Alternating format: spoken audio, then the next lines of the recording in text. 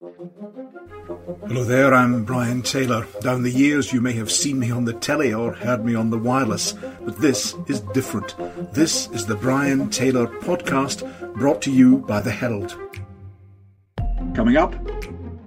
What about all these people? We can't just only benefit those who are fortunate enough to have jobs and fortunate enough to be healthy enough to work. You know, these tend to be the people who are on the sort of thinnest end of the wedge as it is, and there are really huge concern. Not the biggest move in the scheme of everything else that's going on, as we mentioned, the sort of surging living costs and the sort of income tax threshold has been frozen kind of in the immediate term. Well, there, I'm Brian Taylor. A very warm welcome to my very latest Herald podcast. On the show today, we'll analyse the Chancellor's spring statement. We'll bring you the very latest from Ukraine if we have more, and we'll reflect upon the pandemic 2 years on, again, mostly in the context of that statement from the Chancellor. The statement is still being battered backwards and forwards in the Commons. I'm delighted to be joined by Ian McConnell, the Herald's Group Business Editor, by Hannah Rodger, our Westminster Editor, and political correspondent Andrew Learmonth. Welcome to all three. Hannah, let's go straight to you at Westminster. Maybe just, it's about an hour or so since the Chancellor made his statement. Of course, as I say, he's still being questioned on it. Bring us up to speed on the big announcements, if you would. Yeah, so we've got, I suppose, the big announcement that I think will affect most people in Scotland or be most interesting to them is this sort of rise in the threshold at which you're required to start paying national insurance. Yep. So, it's a little bit kind of technical and not complicated, but a bit technical. So currently people start paying income tax at £12,570. But if you earn £9,570, that's when you start paying national insurance. So from July, those two levels will be the same, basically. So you can earn £12,570 before having to pay anything. So the Treasury have said that will benefit about 2.4 million people in Scotland, which will save them about £330 a year. So, not to be sniffed at, I think, when everything at the moment is going up. Then we've also got this sort of somewhat, not strange necessarily, but we've got a sort of a little additional sort of tax relief on energy saving measures. So if you want to get a ground source heat pump in your home, or insulation or solar panels, then those things are going to be tax free. Of course, that requires you to have the funds to be able to do it in the first place. So we've got that. What else have we got? We have, goodness, it's gone out of my head. We've got, the income tax. So again, this doesn't really apply in Scotland because Scotland already has a 19 pence per pound rate of income tax. But Rishi Sunak says by the end of the current parliamentary term, that's 2024, he will bring down the rate of income tax by 1 pence. So that will be in England. It will basically be the same in Scotland. And before I forget, the other big one, which will help people in Scotland as well, is the fuel duty cut, which is 5% cut on fuel duty from 6 p.m. tonight, lasting until March 2023. Yeah, it's a big cut, 5 pence a litre. I mean, we had the Chancellor and with the Prime Minister sitting behind him shouting, "This is big, this is really big," when he was talking there about the national insurance threshold. And I'll come back to you in a second. Let's bring in Ian and Andrew as well. Ian, the philosophy underpinning this, the Chancellor saying it's a drive to get tax down and it's a drive to contain spending. Now, he got a bit of a ribbing, to say the least, from opponents, and even during his statement pointing out that the Tories had pushed taxation up in recent years, and the opposition saying that wasn't entirely due to the pandemic. Yeah, I mean, I think there have been quite dramatic increases in tax up to this point. There was an Institute for Fiscal Studies report last week saying that Johnson and Sunak had sort of put through tax rises in 2 years in the scale that Brown and Blair did in 10 years. So obviously there has been a lot there. The big one that still sits there and is still to have the effect is the freezing of the income tax thresholds for 4 years, which we're just about to start feeling the pain of, and with inflation sort of tipped to go above 8% and potentially higher, that's going to be like a huge deal. So I think, that seemed like a a fair point. He's obviously going ahead with the 1.25 percentage point rise in the national insurance rate. The likes of Scottish Chambers are expressing disappointment over that already. So while the threshold, as Hannah says, is being raised, the rate rise there is still going. He looked to be champing at the bit on the kind of basic rate of income tax a little bit. Wasn't he just? Yeah, that was really intriguing. He just really wanted to announce it today, but some wicked person would stop him. Yeah, I mean, there's obviously been a lot of speculation that he could do it as early as the autumn budget kind of thing, but as you say, he seemed to be wanting to go today on it. There had been talk of a 2p cut in the basic rate of income tax, and he's obviously trailed 1p at the moment, so it'll be interesting to see sort of how that goes. But so I think it's the tax burden. It certainly is sort of big and rising. With him, you've got the national insurance sort of rate rise still. You've got the income tax thresholds being frozen, which I think people don't notice so much as a headline rates, but that's going to. I think there was a forecast that he thought that could eventually bring in $8 billion a year, and the IFS is saying it could be $21 billion a year. So that might be where some of the money comes from the NI threshold rise to enable that. Andrew, this is a point that was raised. This point about the if you like, the capacity that the Chancellor had within his Treasury purse.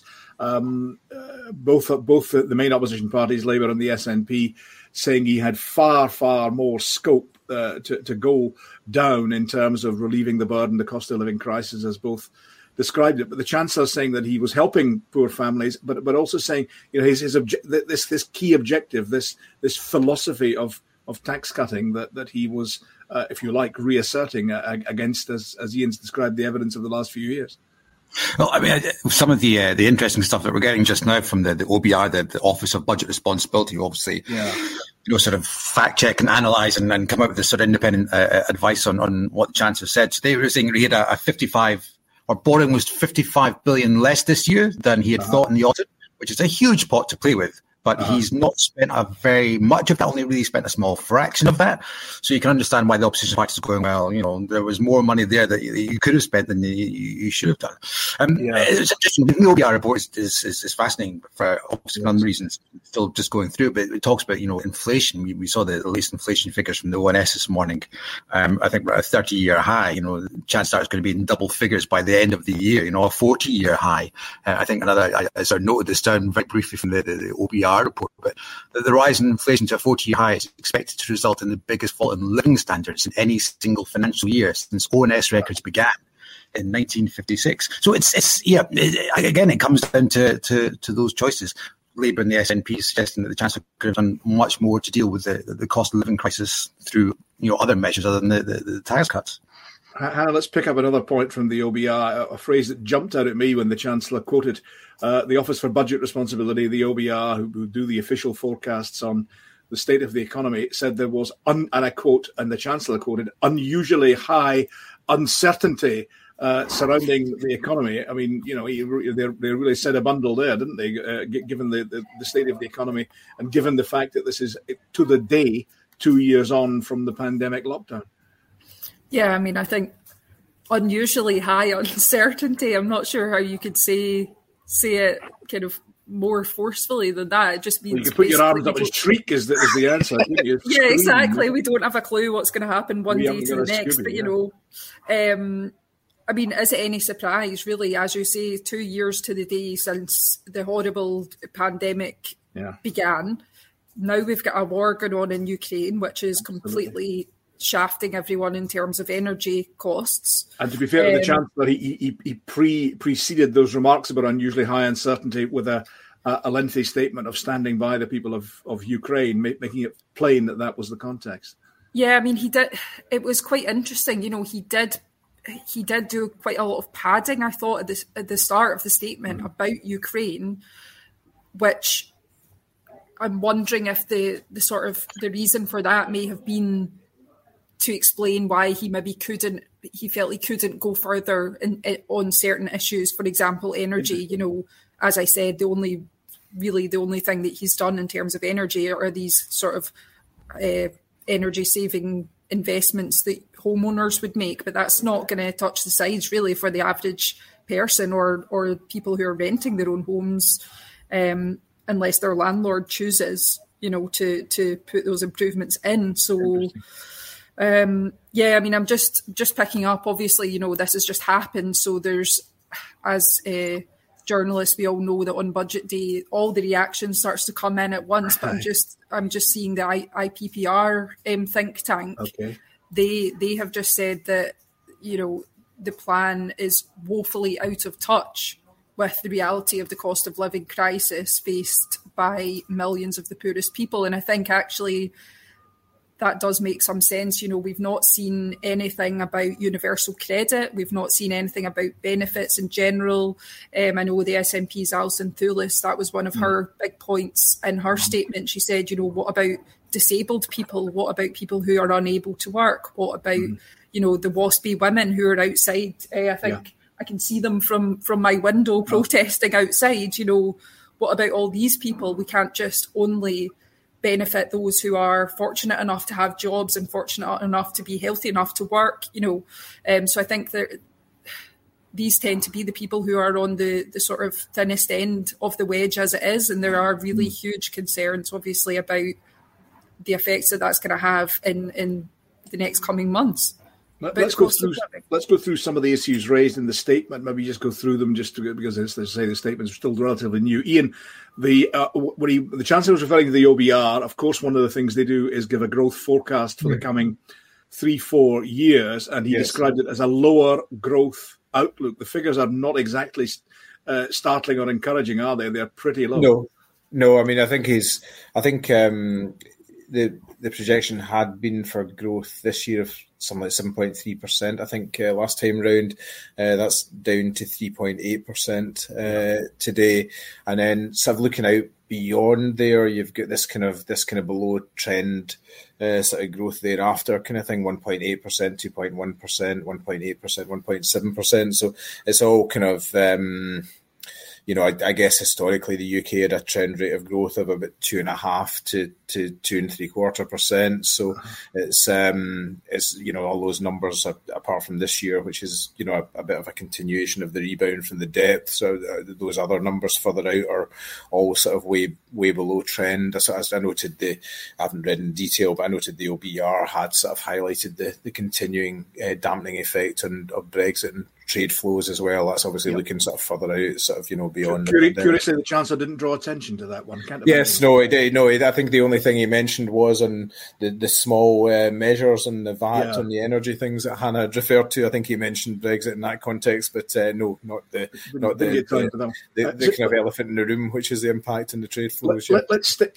with this growth thing, Ian, and then Andrew. I mean, we talk about 3.8 and then down to 1.7 and all these sort of things. It's just a blizzard of statistics, but this really matters, doesn't it? It really matters unless you grow the economy, by the system that is being pursued by the major political parties. Unless you grow the economy, you don't have an opportunity to enhance improve the cost of living position for people or improve the lifestyle of folk. I mean, he was talking about the conditions for growth. Again, future plans, autumn budget, maybe beyond that, boost vocational and qualifications, boost the rate of innovation, reform R&D tax credits. None of it happening now, but setting that as an objective, wasn't it, Ian? Yeah, I mean, I think it's all very well these kind of long-term sort of micro measures, and it's difficult to know whether they'll be successful or not. I think the growth is obviously kind of it's going to be dampened. There's going to be like a sort of big looming problem in terms of the impact of inflation, which we've touched upon, 6.2% in the kind of latest figure this morning. But that's obviously going to seriously, once people have sort of run off any excess savings, those fortunate enough to have them during the pandemic, that inflation rise starts to bite. Hannah's referred to the kind of energy price hike, which is coming. Again, nothing in particular in there today, a little bit more than the hardship fund, but the numbers aren't big compared with the scale of the extra amount people are going to be paying, the price cap up with 54%, nearly £700 a year. Could get worse in October, as Andrew mentioned. That's the kind of thing that is leading people to think that inflation could go into double figures later in the year if it goes up again in October. So all of these things act as a brake in growth, and then obviously, as you say, that the growth below trend growth does not feed through very well to kind of living standards. I mean, these are the as you say, the sort of day-to-day effect in people's lives. Yeah. Kind of thing. Let's move maybe to Andrew. Let's move to fuel and energy. We got two big announcements. The real headline one, I guess, literally, it'll be the headline for many of the newspapers who were particularly the English tabloids who were demanding this fuel duty cut by 5p a litre from 6 o'clock tonight. The Prime Minister shouting, "This is really big tax cut worth £5 billion." What do you make of that one? It's a pretty big change, but it's being driven, isn't it, by the fact that the price of fuel at the pumps has risen hugely.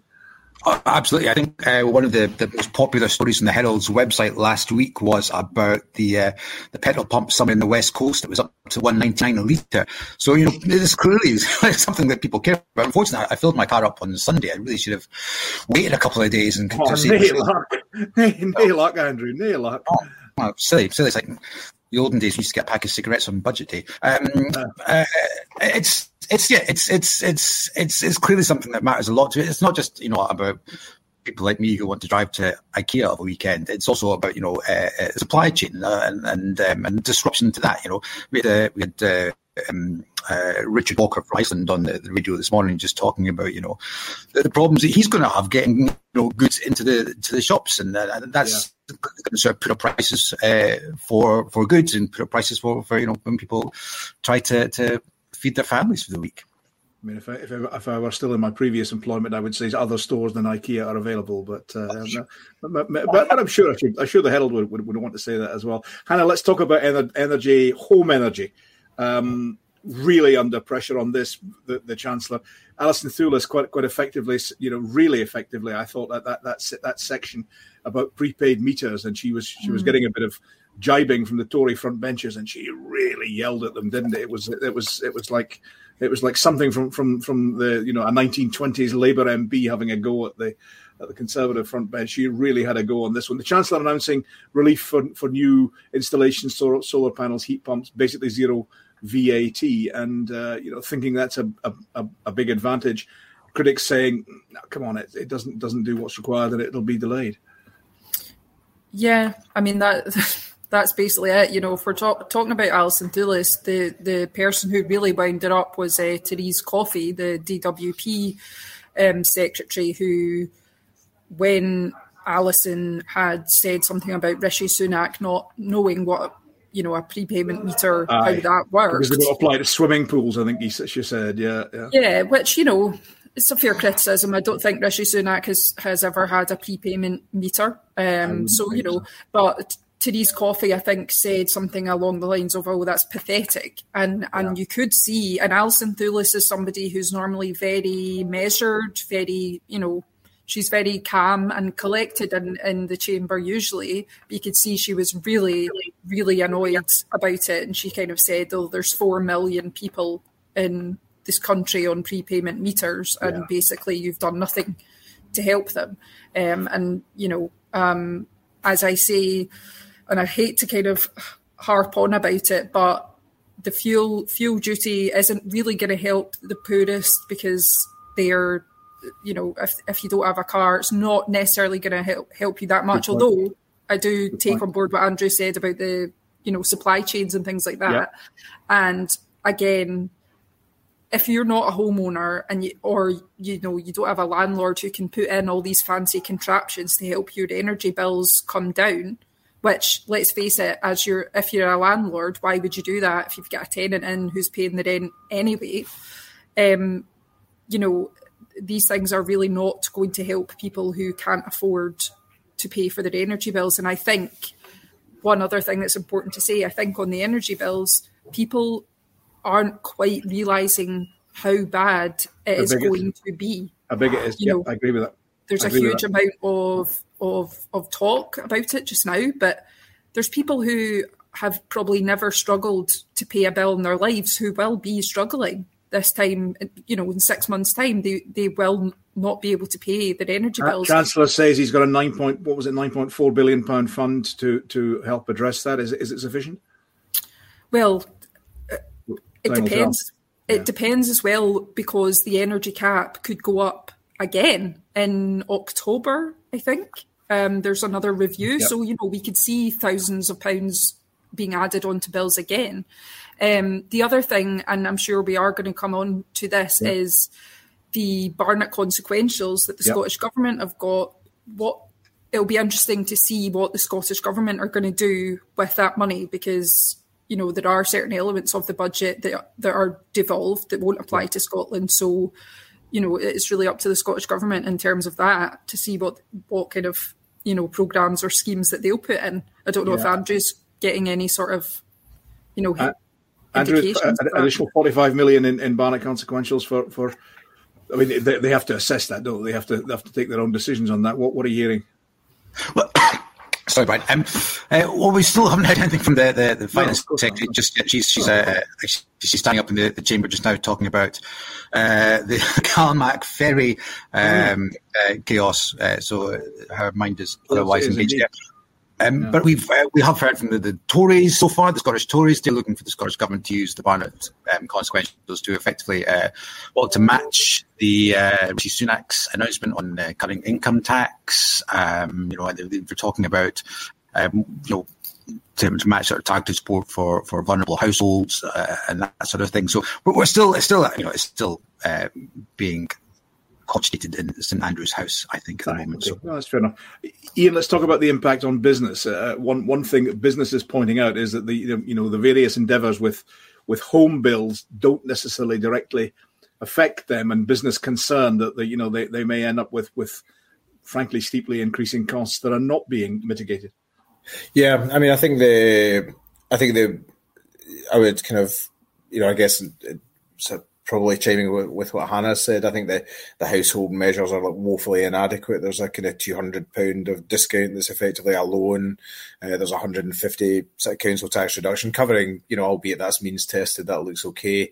The warm home discount doesn't amount to that much. The hardship fund today doesn't amount to that much. So I think that there's a massive problem for the households. For businesses, obviously, there's, as you say, there's no sort of, mitigation at all. They'd obviously kind of looked for, there'd been calls sort of ahead of today from the likes of British Chambers to have some kind of price cap put in place for, at least for small businesses, or micro businesses, or, whatever size.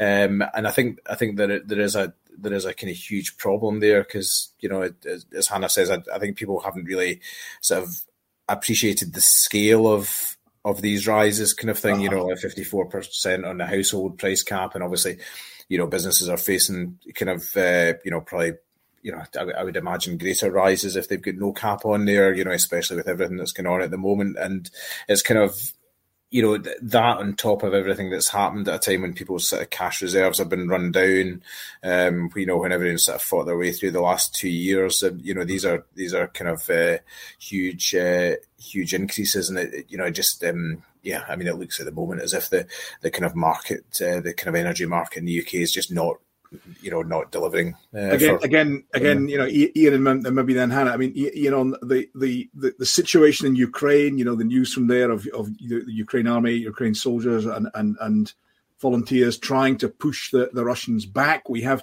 a situation of complete uncertainty. We have a dreadful war taking place on European territory, and the Chancellor, without overstating it, because overstating it would have sounded glib and an excuse, but without overstating it, saying that adds to the uncertainty that the OBR are describing, and in those circumstances he can't be as precise as would otherwise be the case. But business needs some precision, don't they? They need some support, they need some assistance now.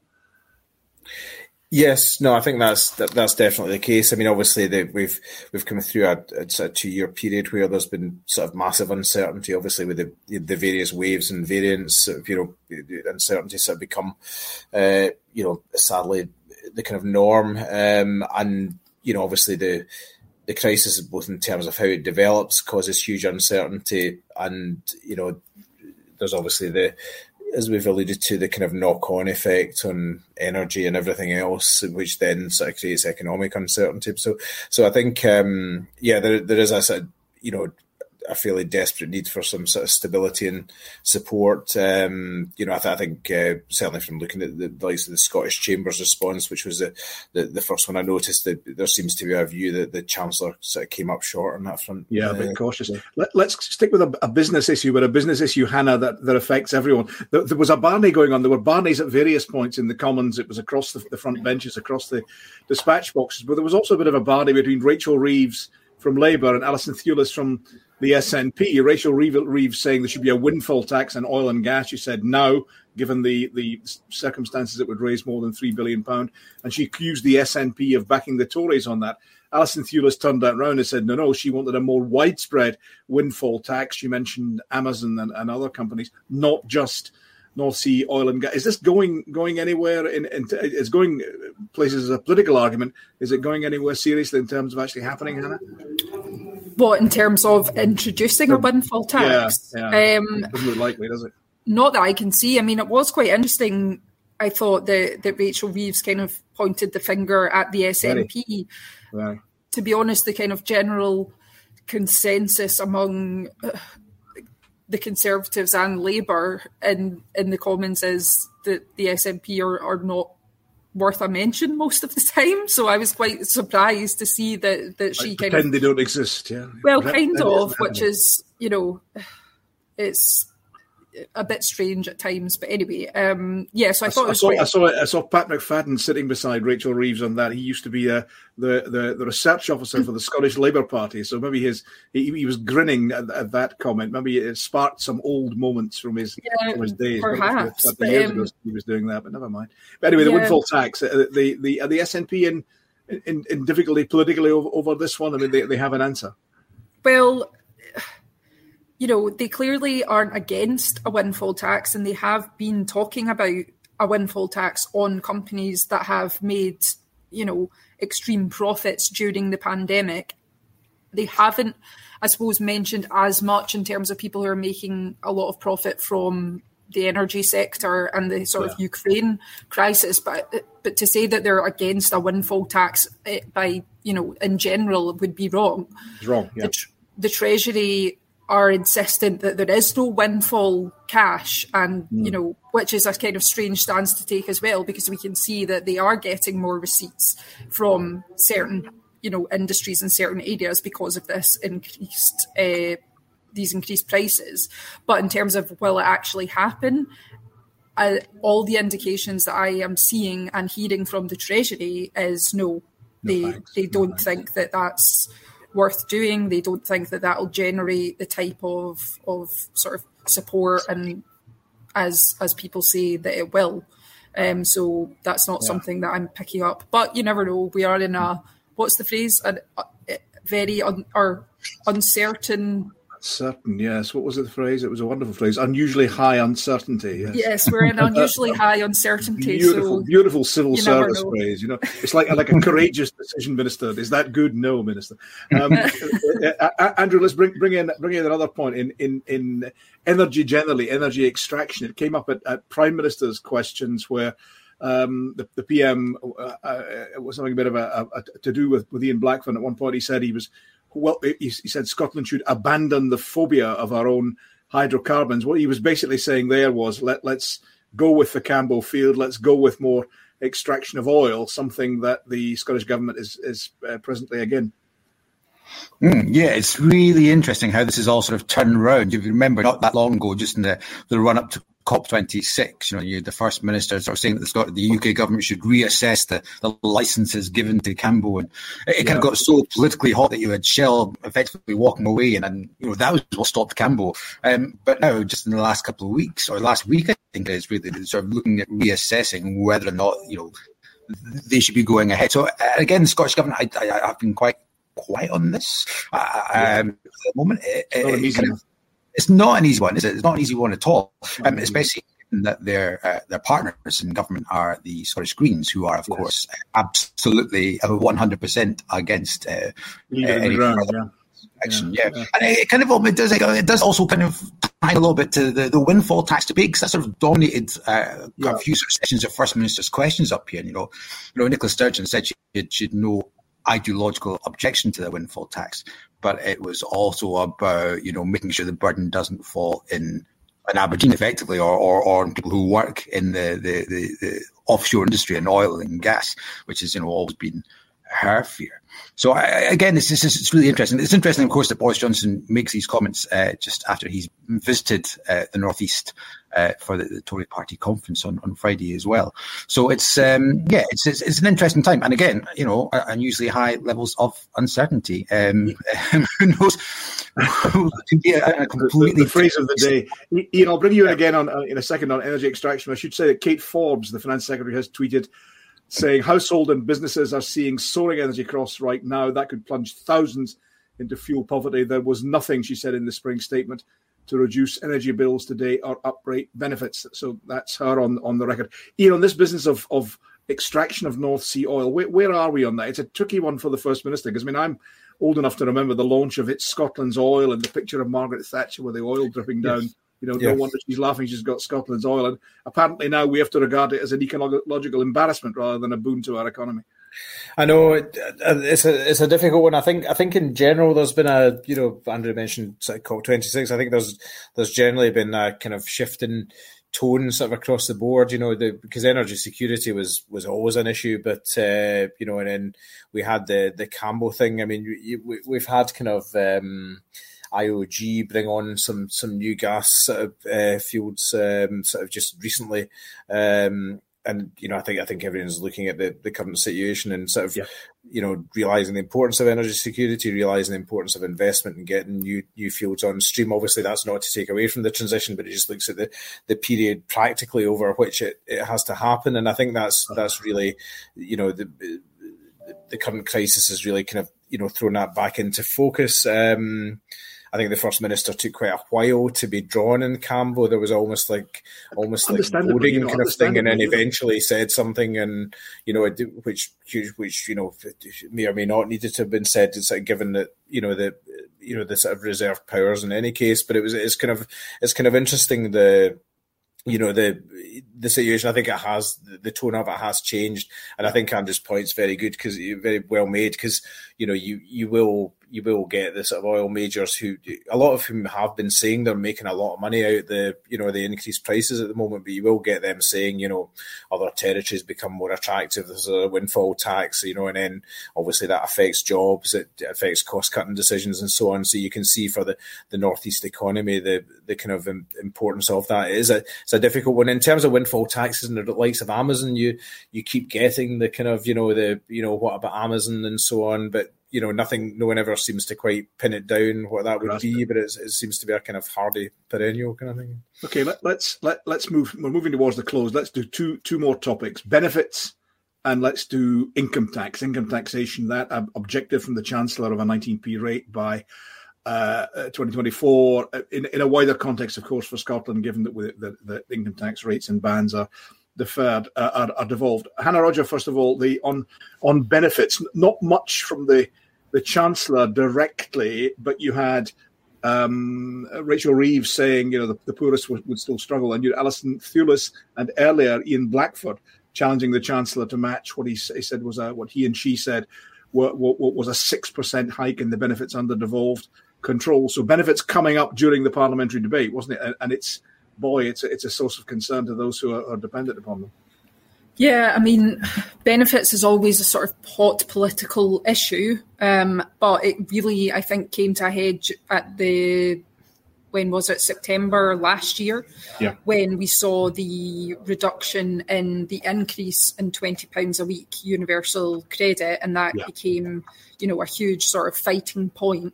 The Chancellor said, we can't keep this £20 a week increase forever. We're going to have to cut it at some point. Now, of course, that was before the conflict in Ukraine started. That was before the energy cap, the rises in energy prices were announced.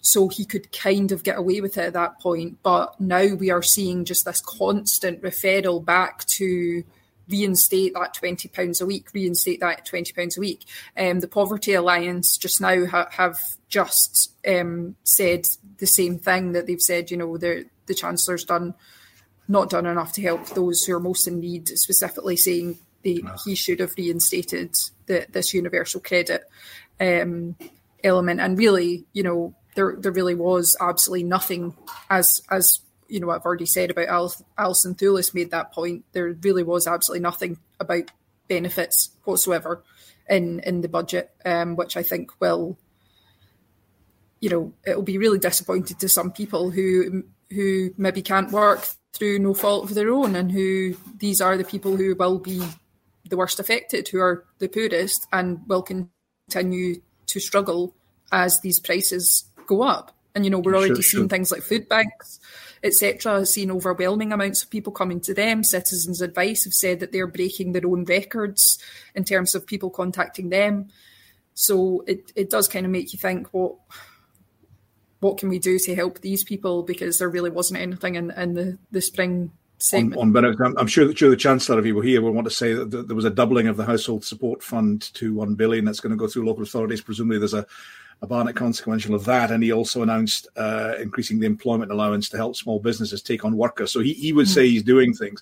But his critics are saying, you've already substantially impacted benefits and you needed to do more in that, and there was that suggestion from Alison Thulis and Ian Blackford of matching the Scottish one.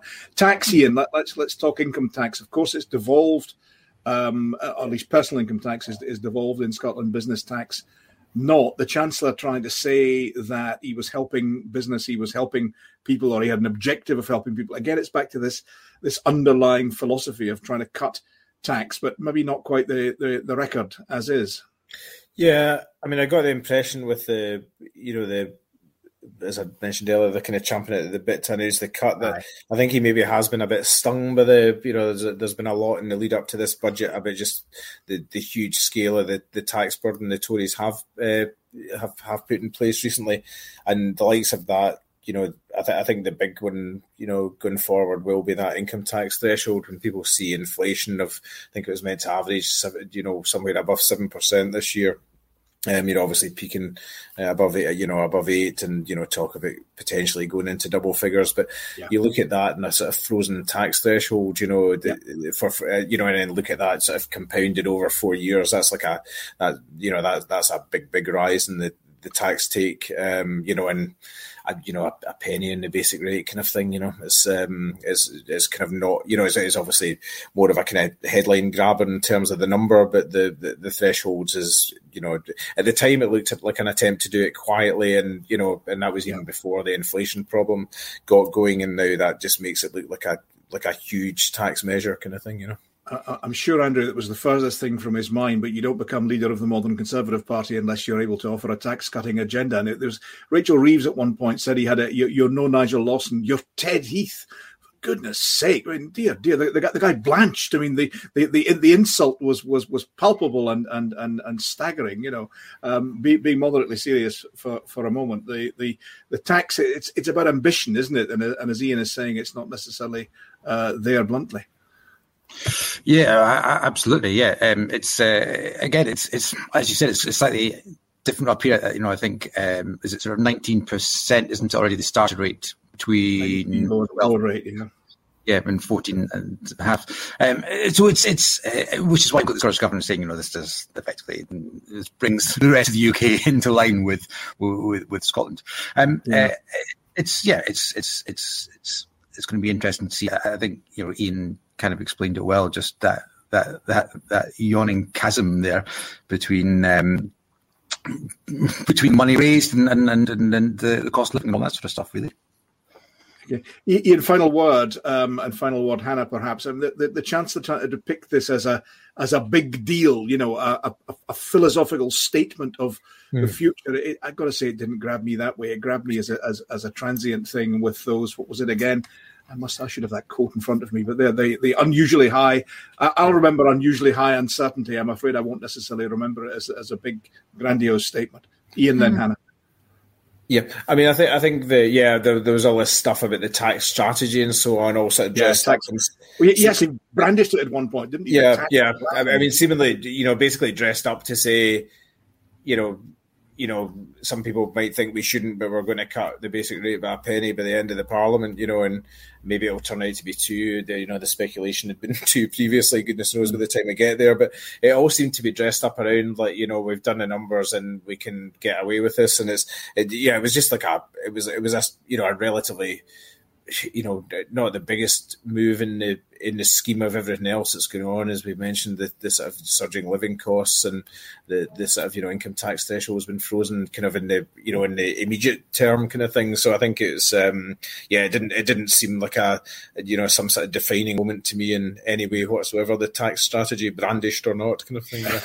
And they all had it on the bench behind him, in the Treasury bench behind him. Hannah, does it feel like a big momentous day in Westminster? Because of the tax strategy, or just because of the tax plan? The tax plan, capital letters, tax plan. No. Funnily enough, it doesn't. I think that people really. One thing to remember as well: if the Chancellor was able to reduce the income tax right now, he would have done it. But he's put a very long kind of timescale on this. It's by the end of 2024. Just before the next election, in other words, yeah. Yes. And as Ian says, you're probably doing the old Gordon Brown trick. I'm not talking about taking off a penny, I'll take off 2 and all that sort of stuff. Yeah, and stand by for that. It's a very sort of turbulent time, and there's no guarantee. I'm not predicting anything, but there really isn't a guarantee that it will happen by the end of 2024 because of the current situation. So, no, quite. We just have to see. But in terms of his waving his tax strategy around, it's not something I'm dashing off to get my hands on. Let's just say that. But they'll come round and give you one. It'll be obligatory. It'll be a few pages long, I would imagine. It'll lots of appendices. Ian, Andrew, Hannah, thank you very much indeed for joining us. I had one high point from the statement, at least the response from Labour, which was that Labour quoted from that single greatest work of political dogma, doctrine, and analysis, which is, of course, Alice in Wonderland and Alice Through the Looking Glass. Curious here and curious there. From me, Brian Taylor, to Luther. This podcast was brought to you by The Herald. Take 20% off an annual subscription to The Herald with our exclusive podcast code. Just add HeraldPod 2021 to your basket and get instant, unfiltered access to our website. And you can also get involved with the Brian Taylor podcast as well. Tune in on Facebook, Twitter and YouTube every Thursday afternoon to catch Brian and his panel chat live and ask your questions to the people across the political scene.